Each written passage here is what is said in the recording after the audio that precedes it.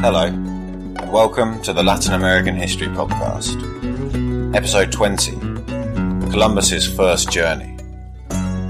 Before getting started, I've got a couple of things to talk about. First of all, I hope you all had a good Christmas and New Year.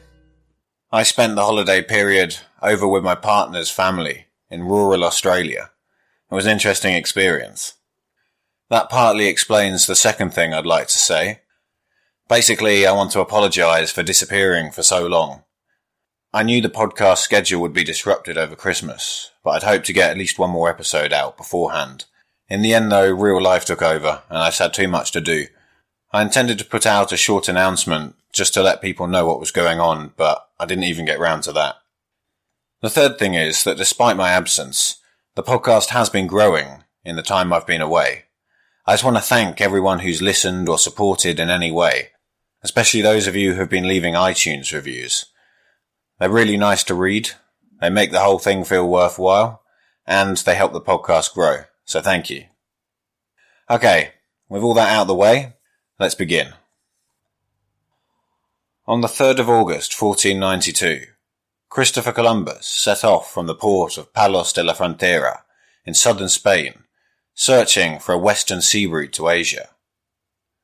After years of trying to find someone to finance his journey, he had finally convinced the king and queen of the newly formed Spain.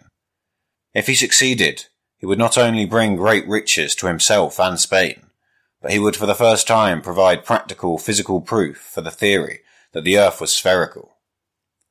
He took with him 3 ships, the largest of which, the Santa Maria, he captained himself. The other 2, the Pinta and the Niña, were captained by 2 of the Pinzon brothers, while the 3rd brother also took part in the expedition. The Pinzons were famous seafarers from the town of Palos itself. They had built a reputation for being remarkably talented sailors, and had fought ably in the War of Castilian Succession a couple of decades earlier against Portugal. The Santa Maria was a large vessel, and it was owned by Juan de la Cosa, who accompanied Columbus on the expedition. De la Cosa was another excellent seafarer, cartographer and navigator. He would later draw the first known map of the New World. The other 2 ships were much smaller, and in fact it seems incredible that they made it all the way across the Atlantic. They were designed for sailing on the Mediterranean, not the wide open ocean. Although in good condition, all 3 ships were relatively old, and were not built specially for the journey. Furthermore, the Pinta was pressed into service against its owner's will by the King and Queen of Spain. The Niña, on the other hand, was owned by Juan Niño, who, like the Pinzons, came from a local sailing family.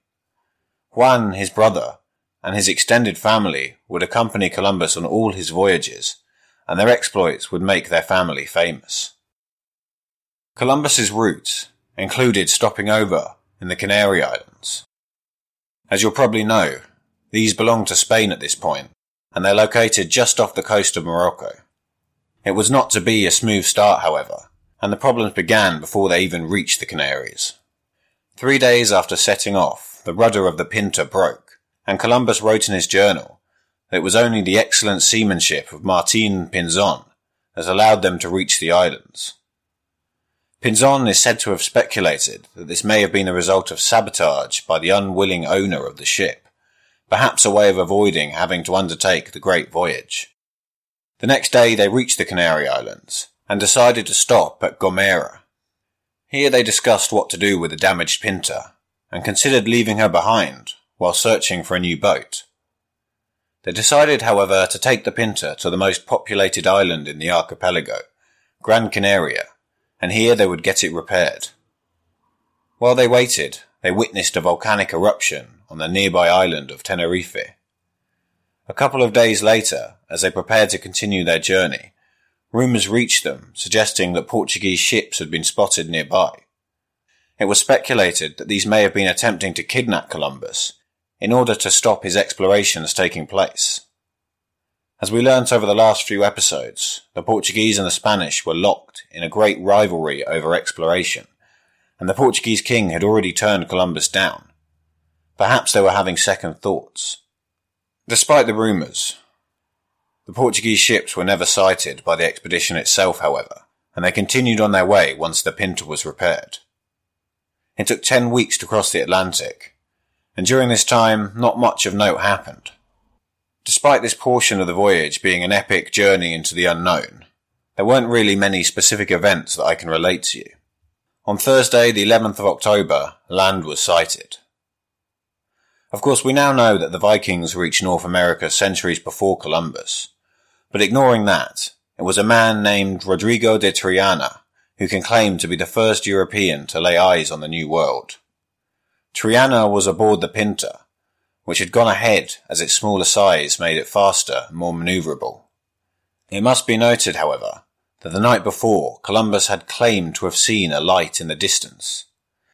Thanks to this, he himself claimed to be the first to see land. Being the first came with a lifetime pension offered by the King and Queen, which, when he returned, Columbus received. The truth of his claim is unknown, but I'm sure that Triana was not happy about it.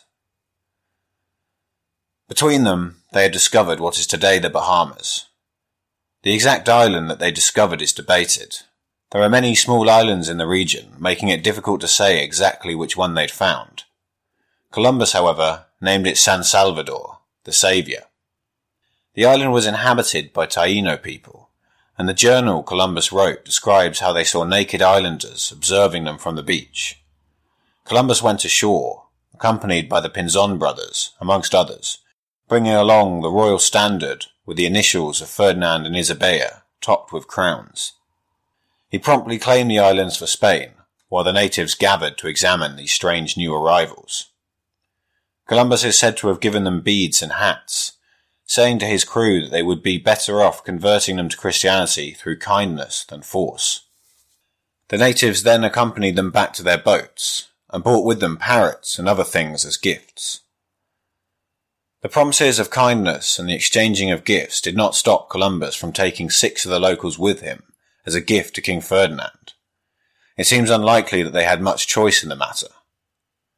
The Spanish also made it a priority to determine if there was any gold to be found in these new lands, and the natives told them that there were larger islands nearby where a king decorated himself with gold jewellery. Still believing that they'd reached Asia, Columbus decided to seek out these islands, thinking that one of them might be the island of Japan, described by Marco Polo as being full of gold and precious stones. They spent the next few days sailing around the islands of the Bahamas, claiming each one for Spain as they went. Along the way, some of the captured natives escaped. Despite this, Columbus ordered that all the locals they met were to be treated well, and they continued to trade with them. Eventually, they reached the place where the king with the gold was said to live, but after failing to find him, they gave up. They then sailed south, where they discovered the island of Cuba. Columbus describes the people here as being similar to those he'd previously encountered, speaking a similar language and having a similar culture. He does, however, say that these people were more advanced, living in larger villages and clothing themselves to a certain extent. Again, he was disappointed by the lack of gold in possession of the locals. Still believing that he was in Asia, Columbus sailed around the coast of Cuba, looking for the city of Cathay. After talking to his captured Tainos, he came to the conclusion that the local chief was at war with the Grand Khan, the Chinese emperor, and therefore he must be near.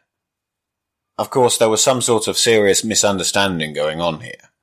Cathay is an old name for China, so not a city, and he was of course nowhere near it. He was growing puzzled, however, that all the people he encountered seemed to live in small, simple societies. He was expecting to find great cities, organized states, and powerful rulers, as described by the previous adventurers in Asia, such as Marco Polo. He decided to send 2 Spaniards off into the interior, along with 2 of his captured natives, in order to track down the local ruler. He instructed them to return in 6 days. In the meantime, he continued to talk to the native Cubans, and to his excitement discovered what he thought was cinnamon, one of the expensive spices that they were searching for. After a few days, the Spaniards returned, having found no trace of gold or large cities. They did, however, report witnessing the locals with half-burnt herbs in their hands. It's thought that these were the first Europeans to encounter tobacco. Columbus proceeded to take some more locals prisoner and sailed off in search of an island the locals called Barbicare, which was the latest place believed to have gold. Again, however, he was soon disappointed. Now at this point, Martin Pinzon took the Pinta and split off from Columbus. He had a native aboard his ship who he believed could lead him to gold. This move was not sanctioned by Columbus, and he was angry that Pinzon had taken this step without permission. There was not much he could do about it, so Columbus continued east towards the island of Hispaniola, today's Haiti and the Dominican Republic. The natives he had aboard grew fearful at this.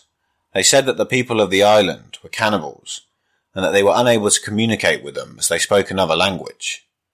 A few days later, they arrived in Haiti. Columbus describes a great harbour with beautiful mountains and large trees, which he used to make some repairs to the ship. He also discovered some sort of precious stones, and collected them to be brought back to Spain. It seems that this was only a small amount, however, not the vast riches he was looking for. After sailing a little further along the coast, they encountered the first natives of the island, but these ran away at the sight of the Spaniards. Not long after, they came upon what Columbus calls evidence of a large population, but all the houses they found were empty. Later they discovered an old man, and unable to run away, he was forced to interact with the strange foreigners. They gave him gifts and let him go, no doubt terrified by the experience. The same day they reached an empty village and found a man's decapitated head. Showing some decent anthropological understanding, Columbus speculated that it must have belonged to an ancestor of the village's inhabitants. He thought it was probably kept in order to be venerated, as a form of ancestor worship. He then set out with a couple of men to try and find some locals who would be willing to talk to them, but they were unable to find any. Despite the elusiveness of the natives, Columbus was optimistic. He believed that the fertile and welcoming nature of the island, along with the size of the villages he'd come across, suggested that the population of the island was probably much larger and more advanced than those he'd encountered so far. He also saw extensive cultivation being practiced, another sign of civilization. He took this as a sign that he was getting closer to either Japan or China. When he made his way back to the boats, he suddenly found himself surrounded by a large group of natives. Finally, they wanted to talk. Their leader gave a speech, which Columbus took to be a welcome, but one of the locals they had taken from the previous islands warned them that they intended to attack the Spanish. In the end, the standoff was ended peacefully, and they exchanged some items with the natives. Despite this, subsequent encounters still ended with the local inhabitants fleeing at the sight of the Spanish. Columbus resorted to kidnapping a woman in order to show her that they meant no harm. They took her back to their ship and gave her gifts before letting her go. There is definitely something vaguely comical about forcibly taking someone against their will in order to try and make friends with them.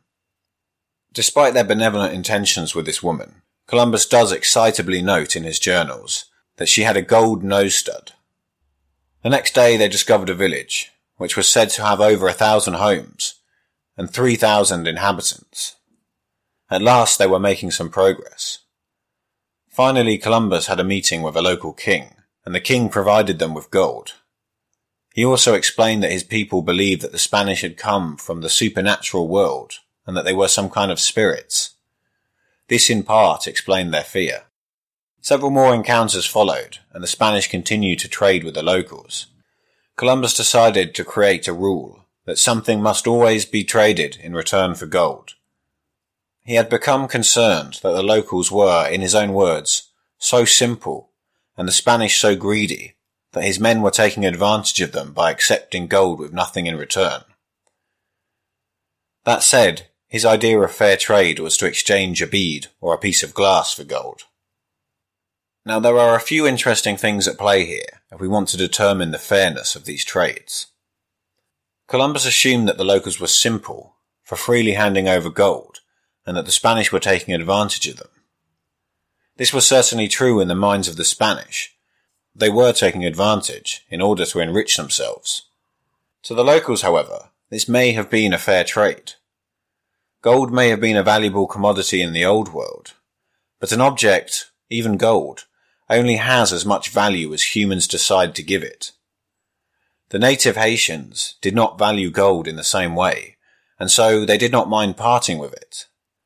The beads which the Spanish gave them in return had little value to them, but to the natives, these were strange, novel, new things which had never been seen before. This made them desirable.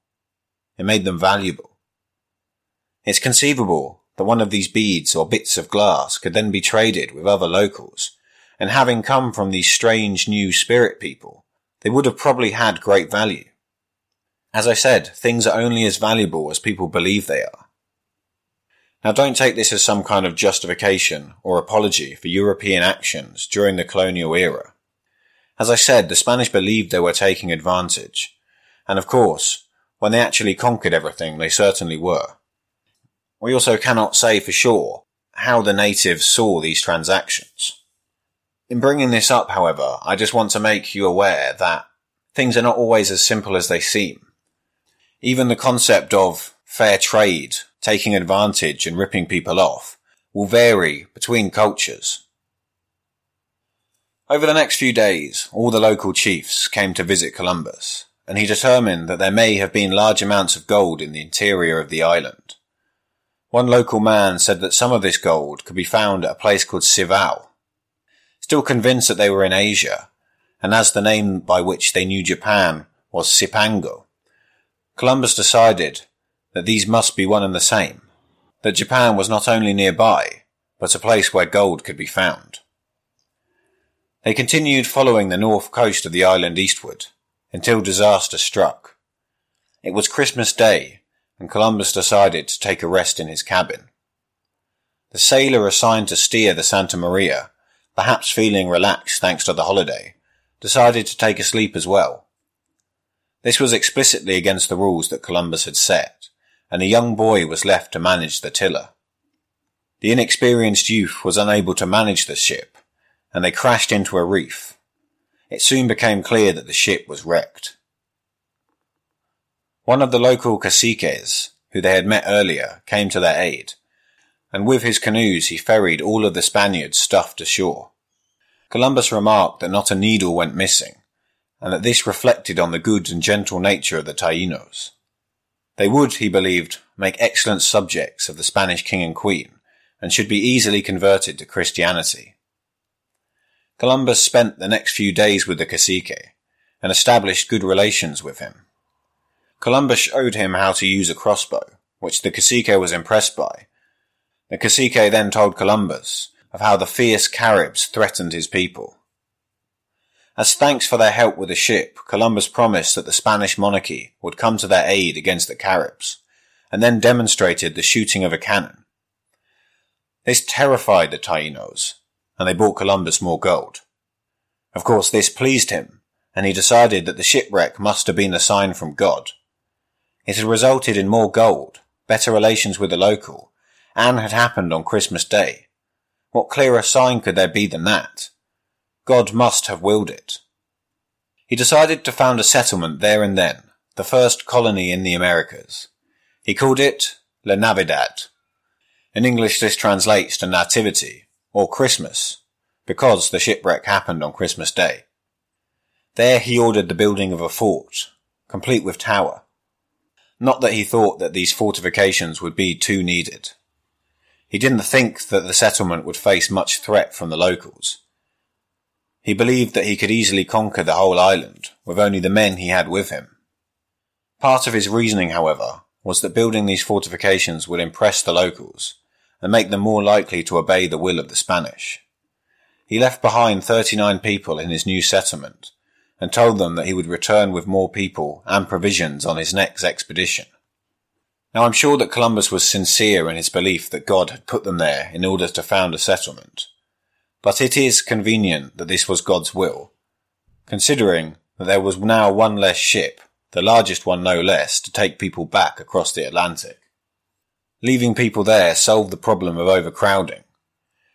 It also forced the Spanish monarchy to sanction another voyage, as he had to return to look after his settlement. Having decided to found this colony, Columbus's attention started to turn back to Spain. He wanted to get back and report his findings to the King and Queen, and being down to just one boat, the Pinta not having yet returned, he thought that further exploration with one ship might be dangerous. Having heard no news about the Pinta, he set off towards home, and as luck would have it, ran into the other ship a few days later. Pinzon and his crew had explored some islands to the north of Haiti, but apart from a modest amount of gold, they had not found much of interest to report. Columbus was not impressed. Out here far from home, there was not much he could do, however, so he let the insubordination go more or less unpunished. Perhaps the fact that there were 2 more Pinzons around tied his hands further. He determined to get back to Spain quickly, so that he could rid himself of what he calls this evil company. They stopped further down the coast and came across some locals dressed in a different way to those they'd previously met, and armed with bows and arrows. Columbus speculates that these may have been the fearsome Caribs, which he'd been told about. We run sure as to whether they really were Caribs, or if they were just another group of Taínos. After talking and trading, something happened, and the interaction turned into a fight. The islanders came off worse, with a couple being injured, while the Spanish were unharmed. After that, they continued east out onto the open sea on their way back to Spain. About halfway back, they ran into trouble, when a storm started.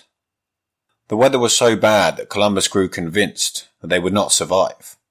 The Pinta was again separated from Columbus on the Niña, this time owing to the storm, and not by choice. It would end up in Galicia, northern Spain, and coincidentally ended up reaching Palos de la Frontera the same day as Columbus. The Niña eventually came ashore at the Azores, a small collection of Portuguese islands in the middle of the Atlantic.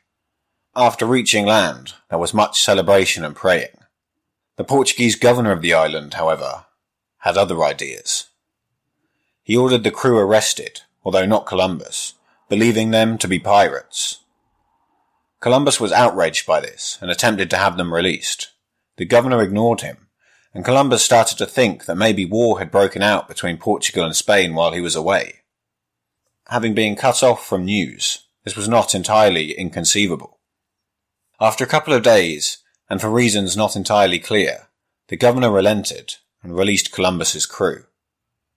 They continued onwards, but as they first sighted Europe, another storm hit. They had reached Lisbon, the Portuguese capital, and thanks to the severity of the storm, they were forced to dock there. Now this was risky, as their experience in the Azores had proved.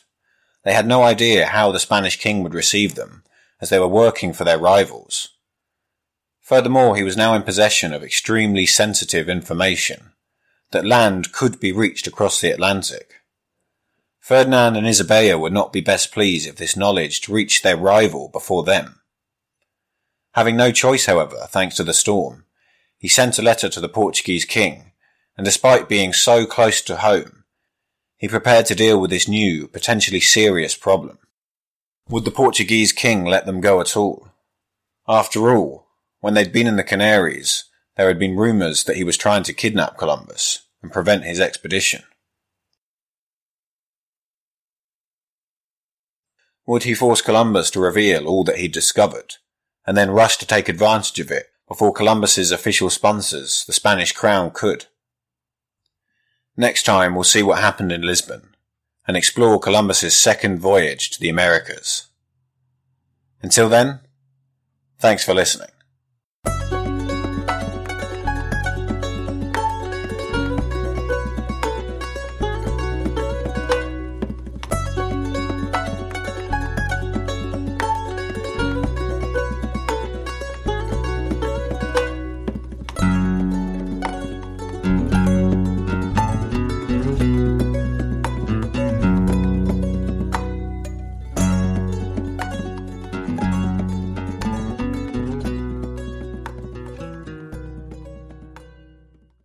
Save big on your Memorial Day barbecue, all in the Kroger app. Get 3-pound rolls of juicy 80% lean ground beef for $3.49 a pound with a digital coupon. Then get select varieties of flavorful Powerade, Body Armor Super Drink, or Arizona tea for 77 cents each, all with your card. Shop these deals at your local Kroger today, or tap the screen now to download the Kroger app to save big today. Kroger, fresh for everyone. Prices and product availability subject to change. Restrictions apply. See site for details.